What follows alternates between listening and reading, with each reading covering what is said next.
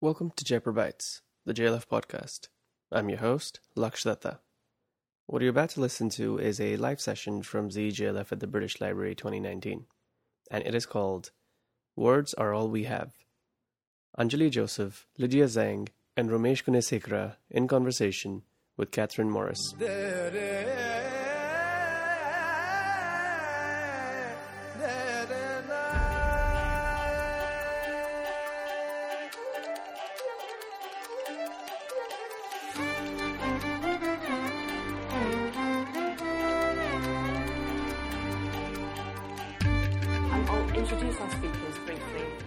Anjali Joseph was born in Bombay. She has taught English at the Sorbonne and worked as a writer at the Times of India and as a commissioning editor for Elle India magazine. She is the author of 4 novels, Saraswati Park, which won the Betty Trask Prize and the Desmond Elliott Prize, Another Country, and The Living, which was published in 2016. She has just completed a novel entitled Keeping in Touch, which is set partly in Assam.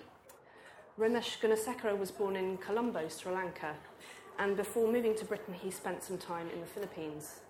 He is the author of 8 works of fiction, including Reef, which was shortlisted for the Booker Prize, The Match, The Prisoner of Paradise, and Noontide Toll. He has won, among other prizes, the BBC Asia Award for Achievement in Writing and Literature, and he is an elected Fellow of the Royal Society of Literature. Lijia Zhang was born in Nanjing in East China, having worked in a rocket factory for a decade from the age of 16, during which time she taught herself English. She moved to England to study journalism.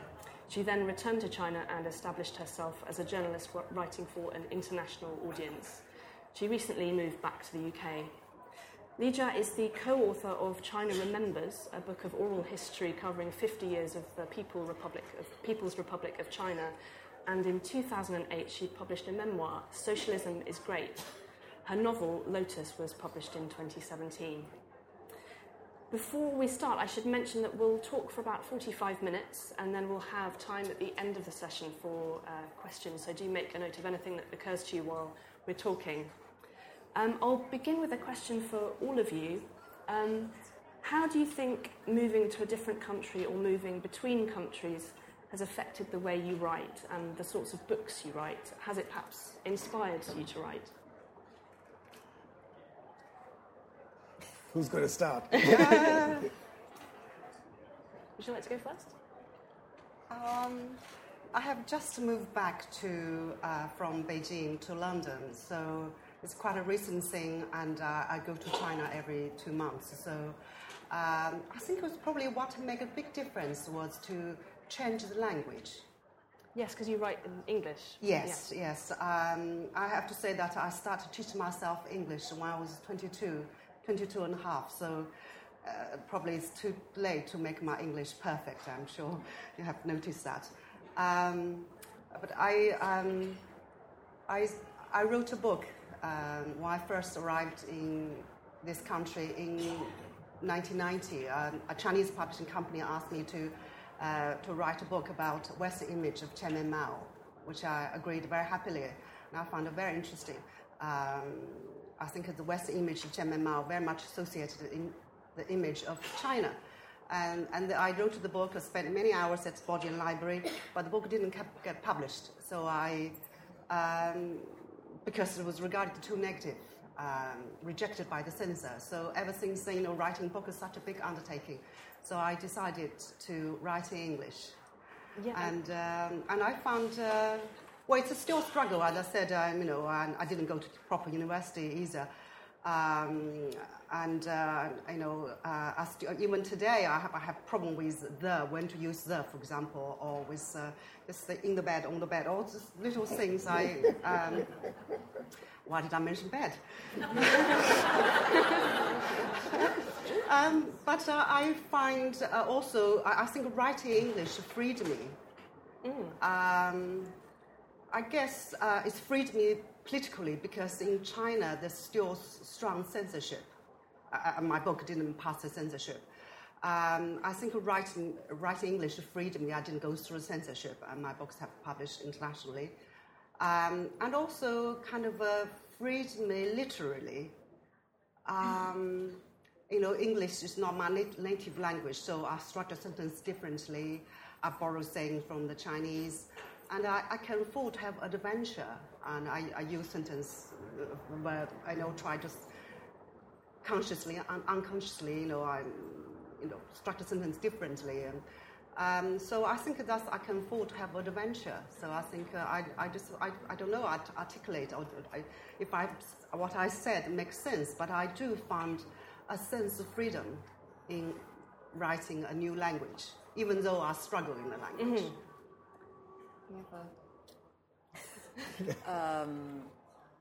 Actually, what was going through my mind was lots of different moves between India and England since the age of 7, and sort of what gets left behind, among other things, lots of books. The last time I moved, I just moved with a rucksack because it was too difficult to think about organizing moving books that I'd moved from Norwich a few years earlier to Assam and then back to England. And so I think about forgetting and what the things that, especially with reference to books, I sort of have a dim idea about some quotation or some bit in... when I teach, it's also funny because I don't have books, and so I'm saying to students things like, "Oh, can I have a look at that copy? And also, isn't that the bit where he mentions the thing about the thing that's a bit like the other thing?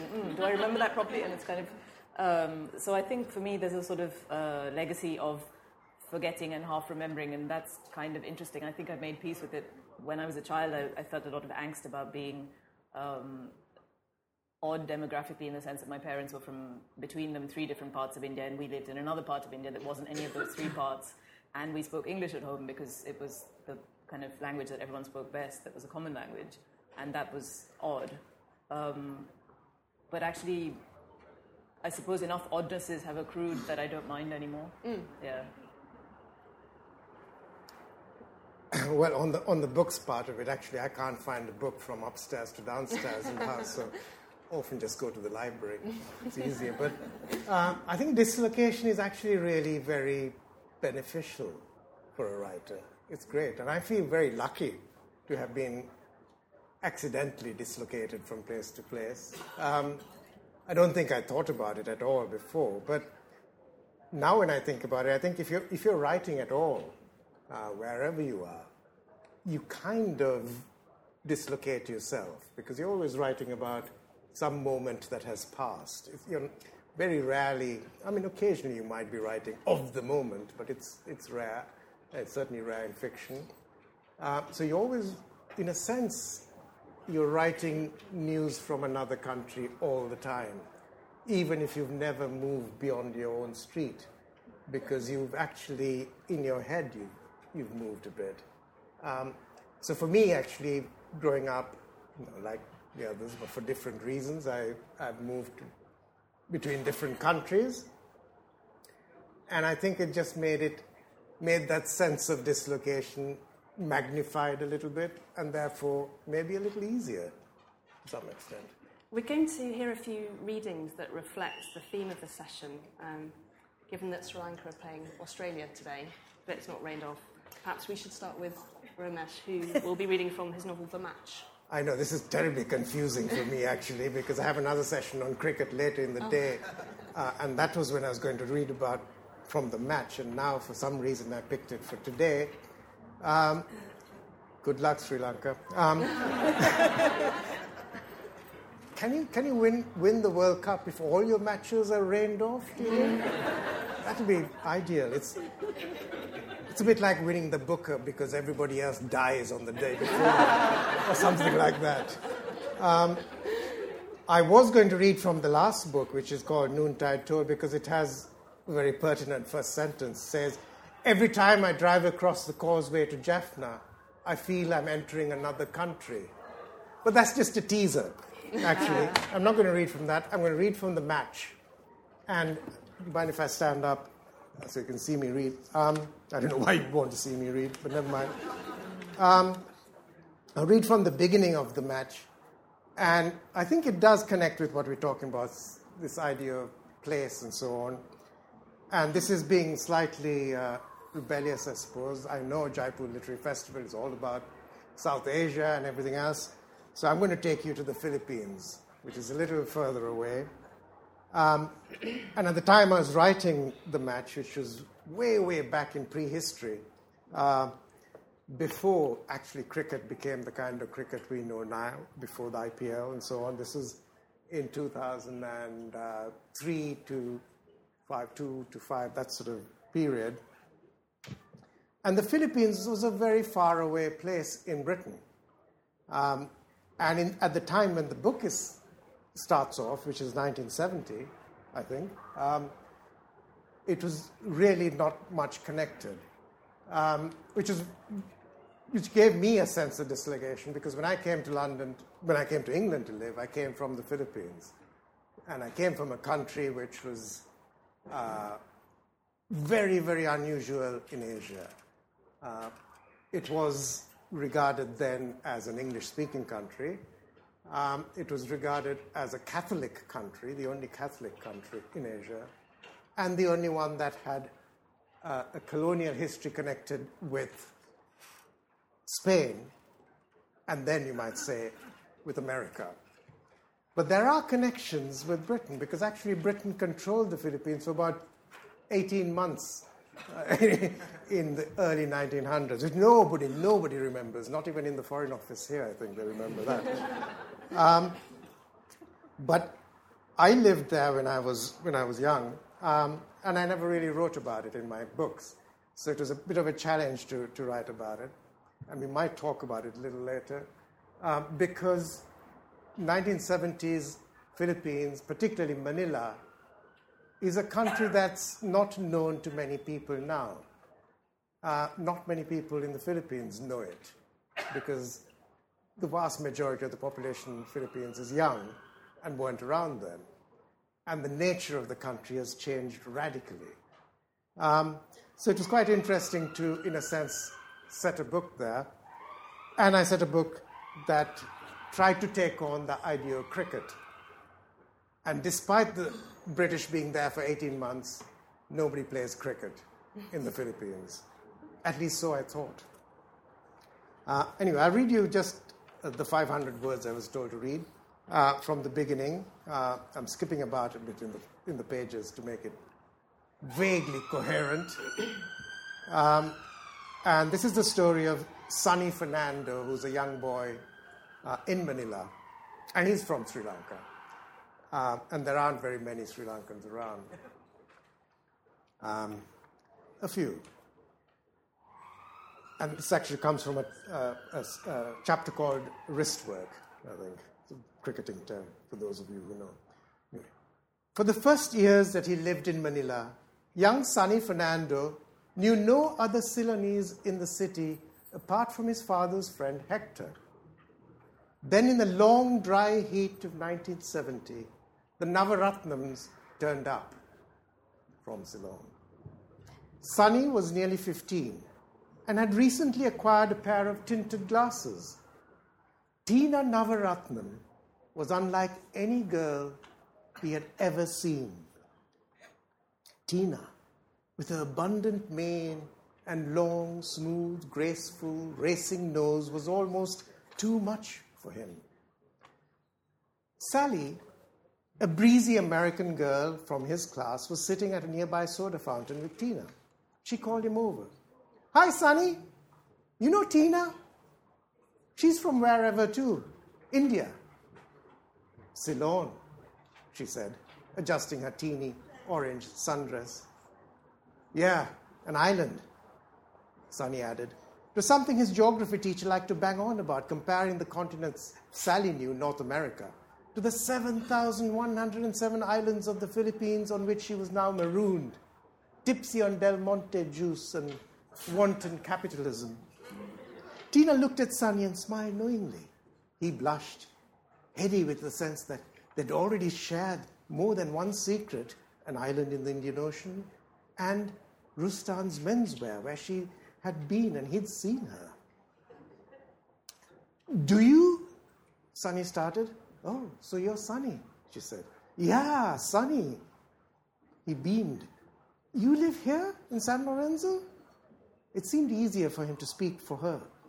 Tina hid her smile with a sip from a huge bowl of halo-halo, the ever-present Filipino melange of shaved ice, diced pineapple, papaya, tinned milk, green cherry, ice cream, and a spoonful of red kidney beans. The concoction wobbled in front of her nose. "I saw you," he said. She said, "You like hello, hello?" Sunny groped for something to keep the conversation going. "You don't," she said. Sunny lunged for the safety of the everyday. "Coke?" Sally, who'd been fiddling with her pigtails, picking at split ends, had had enough. "Tina, hurry up. We have to be there in 10 minutes. Sunny didn't want her to hurry up. Hello, hello should not be forced down anybody's throat. "I'll see you," he said in hope to one, Tina, and in resignation to the other. But he was happy. He'd managed an almost intimate conversation, spanning weeks, it seemed, of about maybe 25, maybe 30 words, including Americanisms like "hi," "okay," "yeah," which he'd learned to say without flinching. He turned the corner, and once out of sight, did a quick, wobbly skip of delight. Thank you.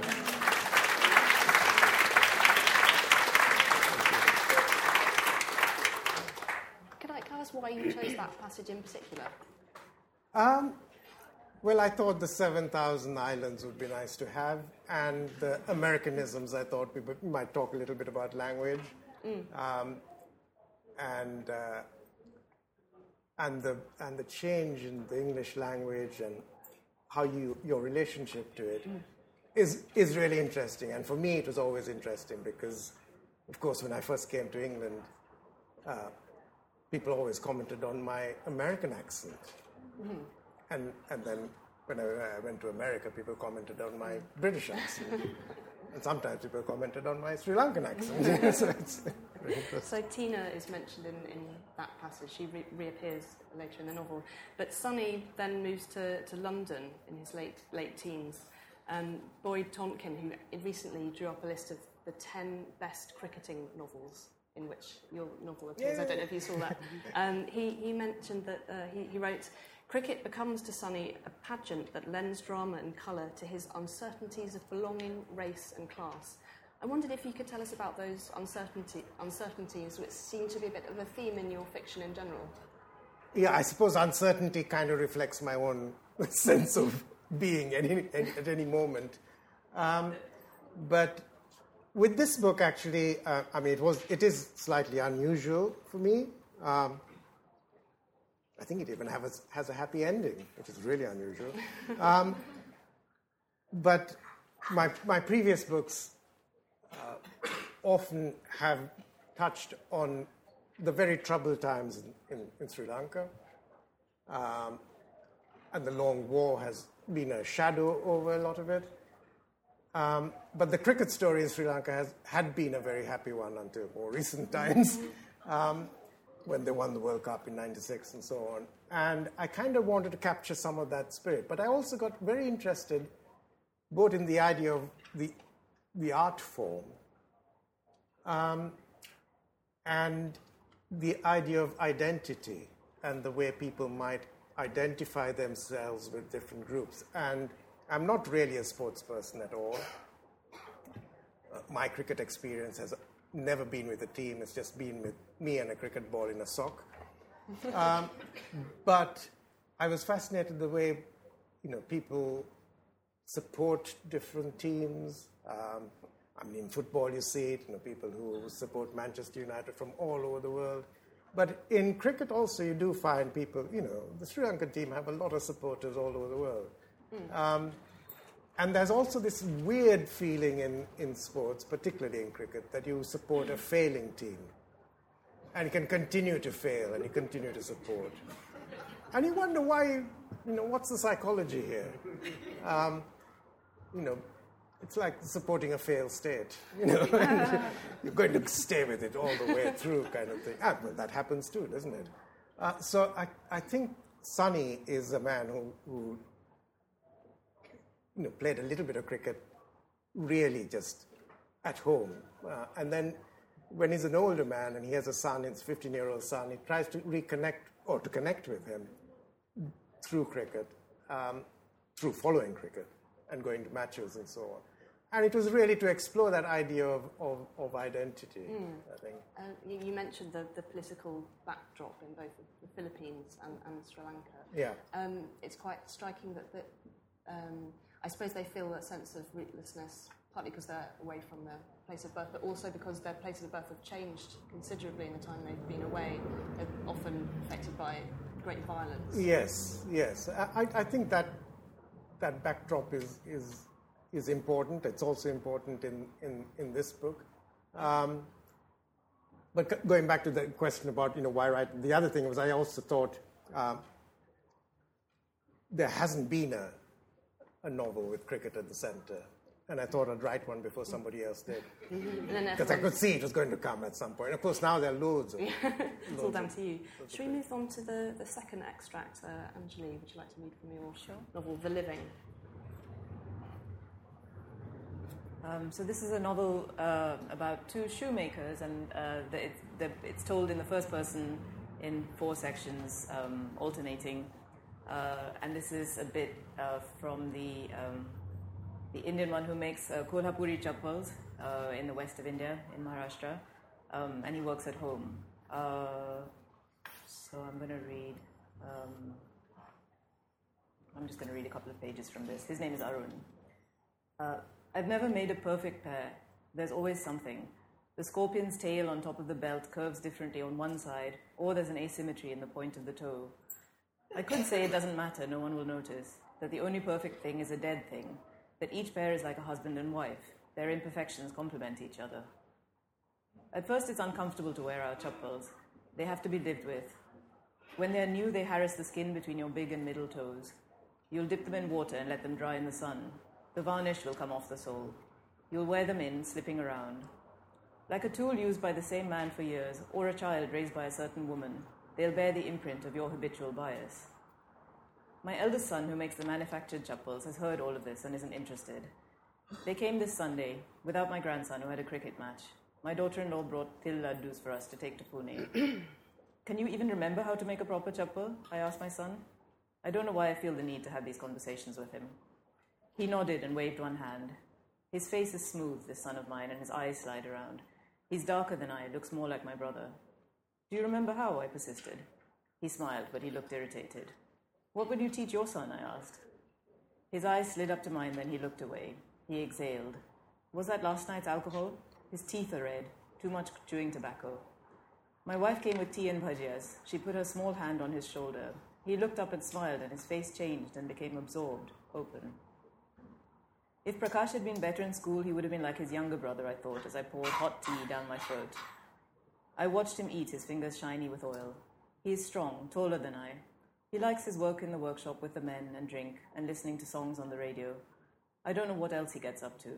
His wife is a practical woman, she wouldn't complain. And Anil, he's not like my other grandsons in the city, but he's a good boy, straightforward. When his cousins come here, he shows them things, the pond to swim in, or they go to the fort by bus. They look up to him, but they also turn their heads to each other and smile. His mother is always with him. They are different. They live alone in a way. A bus takes them to school. They have a uniform, a routine. From the cooking, I smell methi, besan, oil. I thought about the two brothers, so different. My second son is like a version of me projected into the future. He's industrious, always wanting to get ahead without knowing where. He has his mother's softness, her intelligence and optimism. There's something about us that neither of them has, but not every bit of material can be used. Thank you.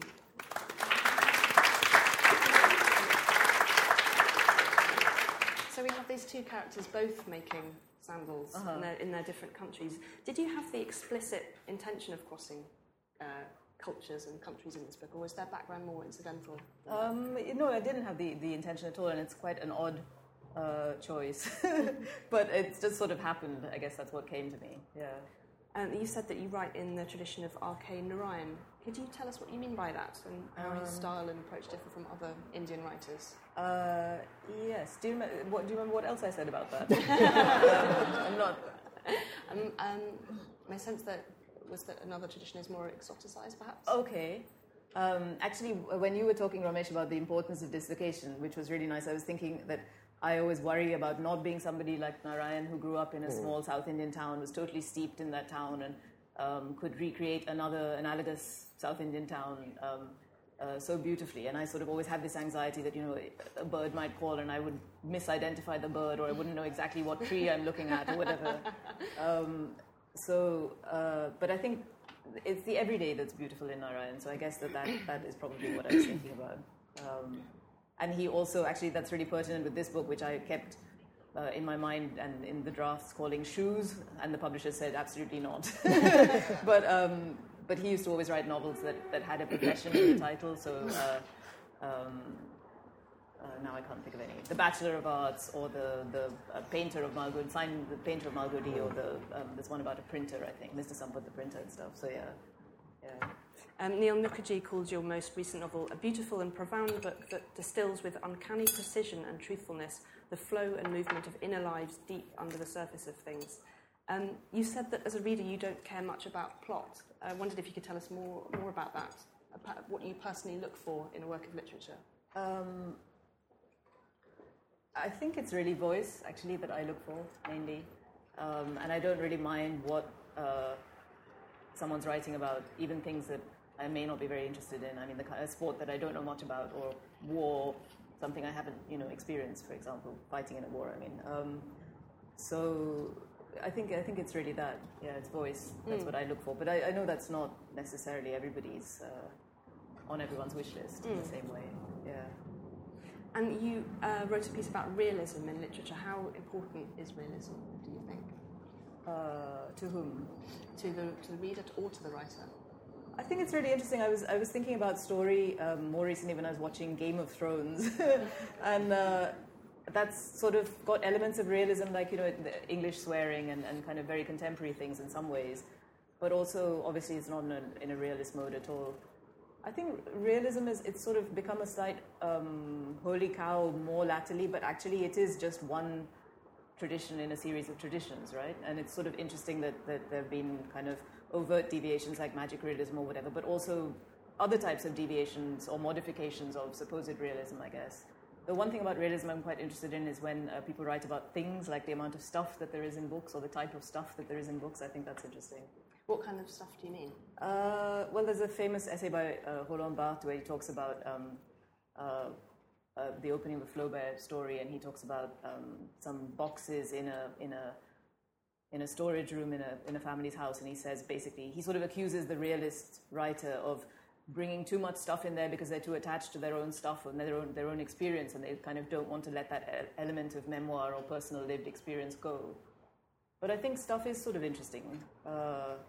I mean, stuff is kind of its energy at the most slow-moving level, right? It's like stuff is the result of decisions that we've made, things we bothered to, for example, in a dislocated life bring with us. It's kind of interesting.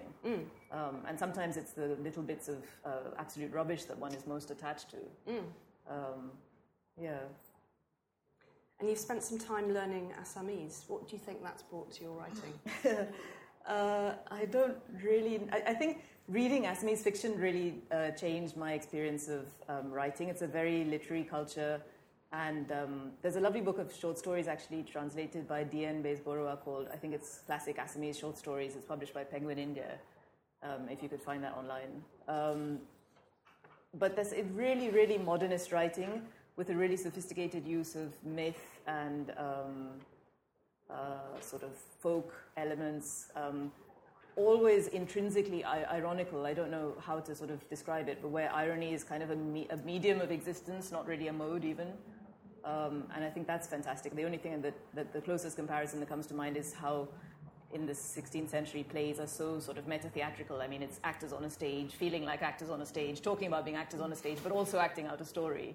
That's kind of what Assamese fiction is like. There's always this element of being aware of telling a story and being aware of what it's like to listen to a story, even as you tell a story that's not about telling a story at all directly. So, I think I've got that. So I was just really impressed. I hope in the end or in the long run it'll just up my game a little bit. But yeah. Excellent. Should we move on to our third extract? Lijia, I was going to read from Lotus. Well, before I start reading, I'd like to I've got to the point to make earlier we talked about language. And the first Roman Empire famously said, when you gain a new language, gain a new soul. And I don't know if I got a new soul, but I do think that's, writing or speaking a different language bring out different personality. For example, when writing English, I feel I'm less reserved and more daring. Mm-hmm. And for example, if I wrote the book Lotus in English, if I had written in Chinese, I think the sex scene probably would be less detailed and less explicit. That's just in writing Chinese, just too much language. My mother's language. My mother would read. She cannot read English. But I'm sorry to disappoint you. I'm not going to read any sex scene here. I'm going to read the opening of chapter 3. Lotus is the name of the leading character. She's a sex worker. It's a book about prostitution, and actually just prostitution, for me, just a window to observe the social tension brought by the dramatic social transformation since reform opening up. Each chapter starts with a Chinese saying. Anybody here been to China? Wow. I have quite a few new friends here, and I'm sure you'll agree with me. Chinese, such a rich language and so many interesting sayings. So every chapter starts with a saying. This chapter 3, starts with this saying. If you stay long in a fish market, you'll soon get used to the stink. Standing outside the Moonflower massage parlor with 3 other girls, Lotus flashed her red smile at every passing man. She leaned against the glass front of the parlor, one leg bent like a crane's. Luring in the clients with sweet and oily words, consumed a surprising amount of energy. The sun had just rolled down behind the western hills, burning a red trail in the sky. The high-rises in the city center blocked the sea breeze. Without wind, the soup of store air thickened, filled with smell of fuel, shampoo, cheap perfume, roast duck, and fried noodles. In the twilight, the girls lined up along the street looked more colorful than usual. They leaned against the buildings or against each other. The luckier ones sat down on white plastic chairs, chatting like magpies, cracking melon seeds between their teeth. The parlor and the saloons were sandwiched between grocery stores, restaurants, and drugstores. The buildings were all one-story structure encased in white ceramic tiles and fitted with glass front. Behind the windows, silk or velvet curtains obscured the view inside, where a pink lamp glowed. I'm not very good at reading, so I'll stop here. That's great.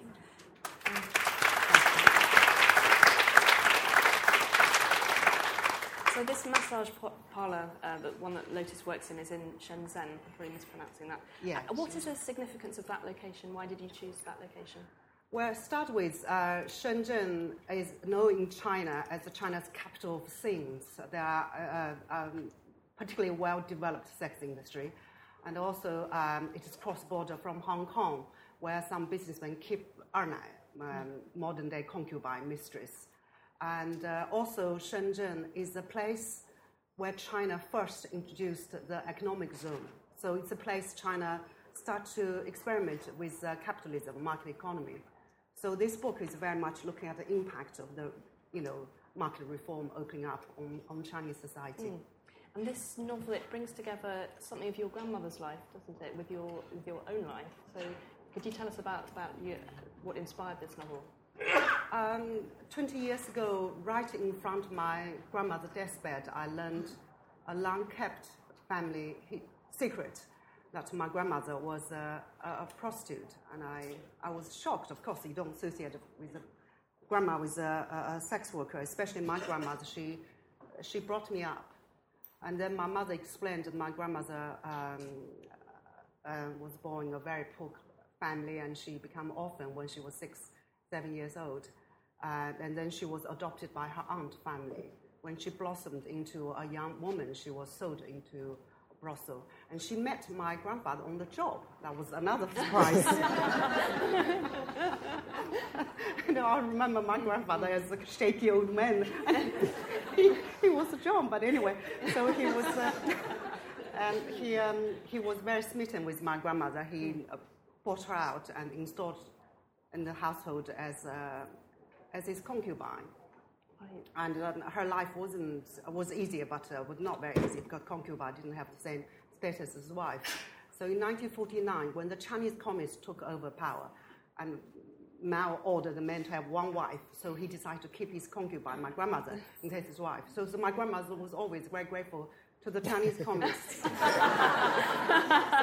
anyway, so ever since this story, I was very fascinated by prostitution.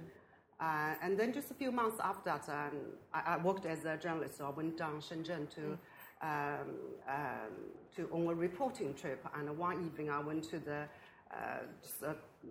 a hairdresser near my hotel, and I said I want to cut my hair. So, but the three girls there wearing low-cut dresses, and they were just giggling. Said, "Sorry, we didn't know how to cut hair. The hairdresser didn't know how to cut hair." I looked down the floor and realized there was no hair shavings, and suddenly it clicked what kind of place it was. Yeah. So I chatted with girls and learned that they were all, from poor hinterland, and then they come down to Shenzhen, worked at the production line, and life was really hard and pay was bad, and then one of the colleagues got a job like this. And prostitution is illegal in China. This massage parlor and hair salon just all front. So anyway, I just then that's sort of when the seed for this novel started, because prostitution touches up on some pressing issues China is facing: migration, from rural to urban. Gender issue, the gap between gender inequality, and the tug of war between modernity and tradition. So anyway, that's how I had this idea. I wrote in China, some people heard me because of my memoir about my experience working at a missile factory. So I keep telling people, sorry, this is not another memoir based on personal experience. I've done a few jobs, but not prostitution. Only prostitution I've done so far is intellectual prostitution, trying to sell my articles into several places. But you were able to write about factories as a result of your 10 years in the factory. Yes. I worked at a rocket factory, but I was no rocket scientist. I was most junior factory worker. And what were the circumstances in which you went in to work for the factory? Poverty. I was 16, and we were just poor. My mother just took me out of the school. Anyway. Do you think your early life and the struggles you went through, does it inform the work you do now? You're a journalist as well. Yes, I guess I worked at the factory. My life wasn't easy, and I guess that made me more resilient. Mm-hmm. And I taught myself English as a way to escape my life at the factory. Of course, now looking back and learning English has effectively changed my life. And also, I think because I'm coming from poor background, I'm always interested in little people struggling in the bottom of society. I remember I met somebody around. He said, "Who's your father? Some general?" I said, "No." In the book, we read that Lotus, like the city herself, is torn between the past tradition and modern desires. I wondered if you could talk a bit about that. What that sort of conflict it is. And Lotus is a very smart girl, and she's not very, very happy with the life in the village. She wants to go out, and so she's very smart, but she has her family. She has been taken out of school. So I said I'm not a prostitute, but I do relate to her life and how she struggles to better her life. And then she just fell into this prostitution, and she really struggled because of her tradition in the village. Expect women to be, chaste and to this kind of really. She keeps it a secret, doesn't she? Yes, All sex workers in China, I've been to many of them. They all live from another city, not, and they make up stories. So I got a grand job working as salesperson. I make good money. So they never tell the truth to the family, but they do send money, and that's the way, because the Chinese feel out piety, but also something to make themselves feel better for themselves. I've got a question now for all of you, any or all of you. Bearing in mind the international outlook of your characters, do you have a particular audience in mind for your writing? I'll just answer this question briefly. Yeah. I think for writing, it's a different ballgame to writing for domestic audience and to writing for international audience. If you write for example, if I write for a Chinese audience, there will be a lot of presumed knowledge. But when I'm writing for international audience, I think I need to explain, cultural revolution, for example, what is cultural revolution, market economy. So I need to find a way. And that's done through Bing. Is it the character of Bing who is a photojournalist? Yeah. But when I just recently I read some earlier draft. I was too journalistic, and our cultural revolution I was in a bracket.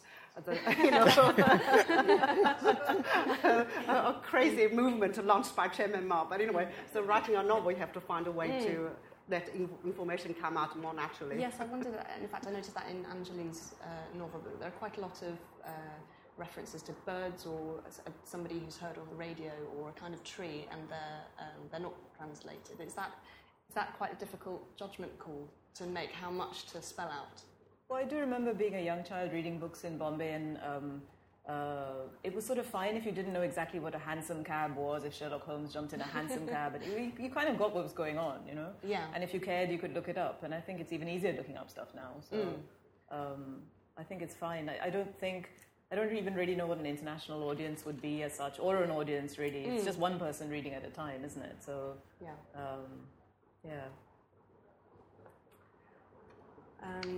You're working on a new novel. I don't know if you'd like to describe it for us. Was it secret? Well, I've described it as a dysfunctional love story with a tangential involvement of a magic light bulb. I think that's as far as I could go at this point. Can't wait for that. Do you have a sense of your readership as you're writing? No, I think it's really difficult, this actually, because when I started writing way back in the previous Iron Age or whatever, we understood that actually writing didn't reach out very much.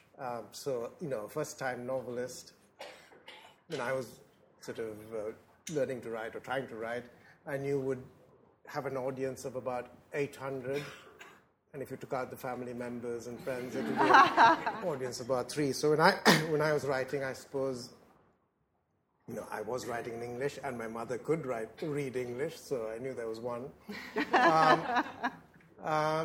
But yeah, and I was writing for somebody who would have been like me, I was thinking in my head perhaps, going into a library, and those old-fashioned libraries where you don't know what the books are because they all look the same, they've been bound or whatever, pick it up and you read it. But when I did write a book, I think I did have a sense of an audience, because I discovered with Reef, my first novel, which I was lucky enough for a few more people to read than I expected. And in those days, you didn't have the internet and email, and I remember getting a couple of letters, but one letter in particular, and that has perhaps affected a little bit, because somebody wrote and said that they loved reading Reef, but it was really difficult because they kept bursting out laughing on the bus while they were reading it.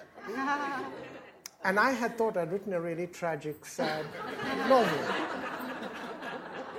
So I discovered that I can do a bit of comedy. But I discovered actually that what I thought was a private language, because particularly in that book, part of it is about how somebody does take control of a language. The narrator, in a sense, takes control of the English language and makes it his own, and therefore does use words that aren't explained and so on. And I thought all of that was going to be just relevant to me. And in a sense, almost subconsciously, I did put in a few kind of linguistic jokes and so on. And that's what suddenly I found some other people managed to pick up on. So I realized there was actually somebody other than my mother who was going to read my book. But beyond that, no. I mean, writers may think they have audiences. I think we're going to move to the audience. Sorry.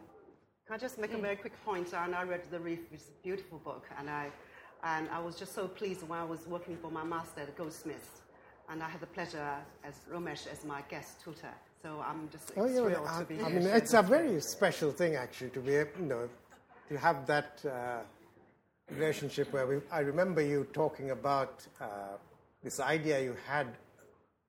I think you found out about your grandmother and so on. You didn't quite know what to do with this material, and you were thinking of writing a non-fiction book about it, and you were thinking about this photographer. And my son here becomes a photographer, so I think we may have talked a little bit about that. I can't remember. But it's very nice to find, that stories can bring people together, and here we are on the stage together. Yes, brilliant. I'm very grateful for all the tips and advice you give me.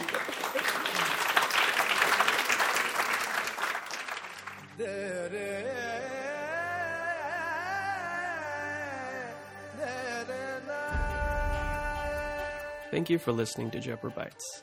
This podcast is produced by Launchora, a storytelling and creative learning platform, in association with Teamwork Arts, the producers of the Jepper Literature Festival.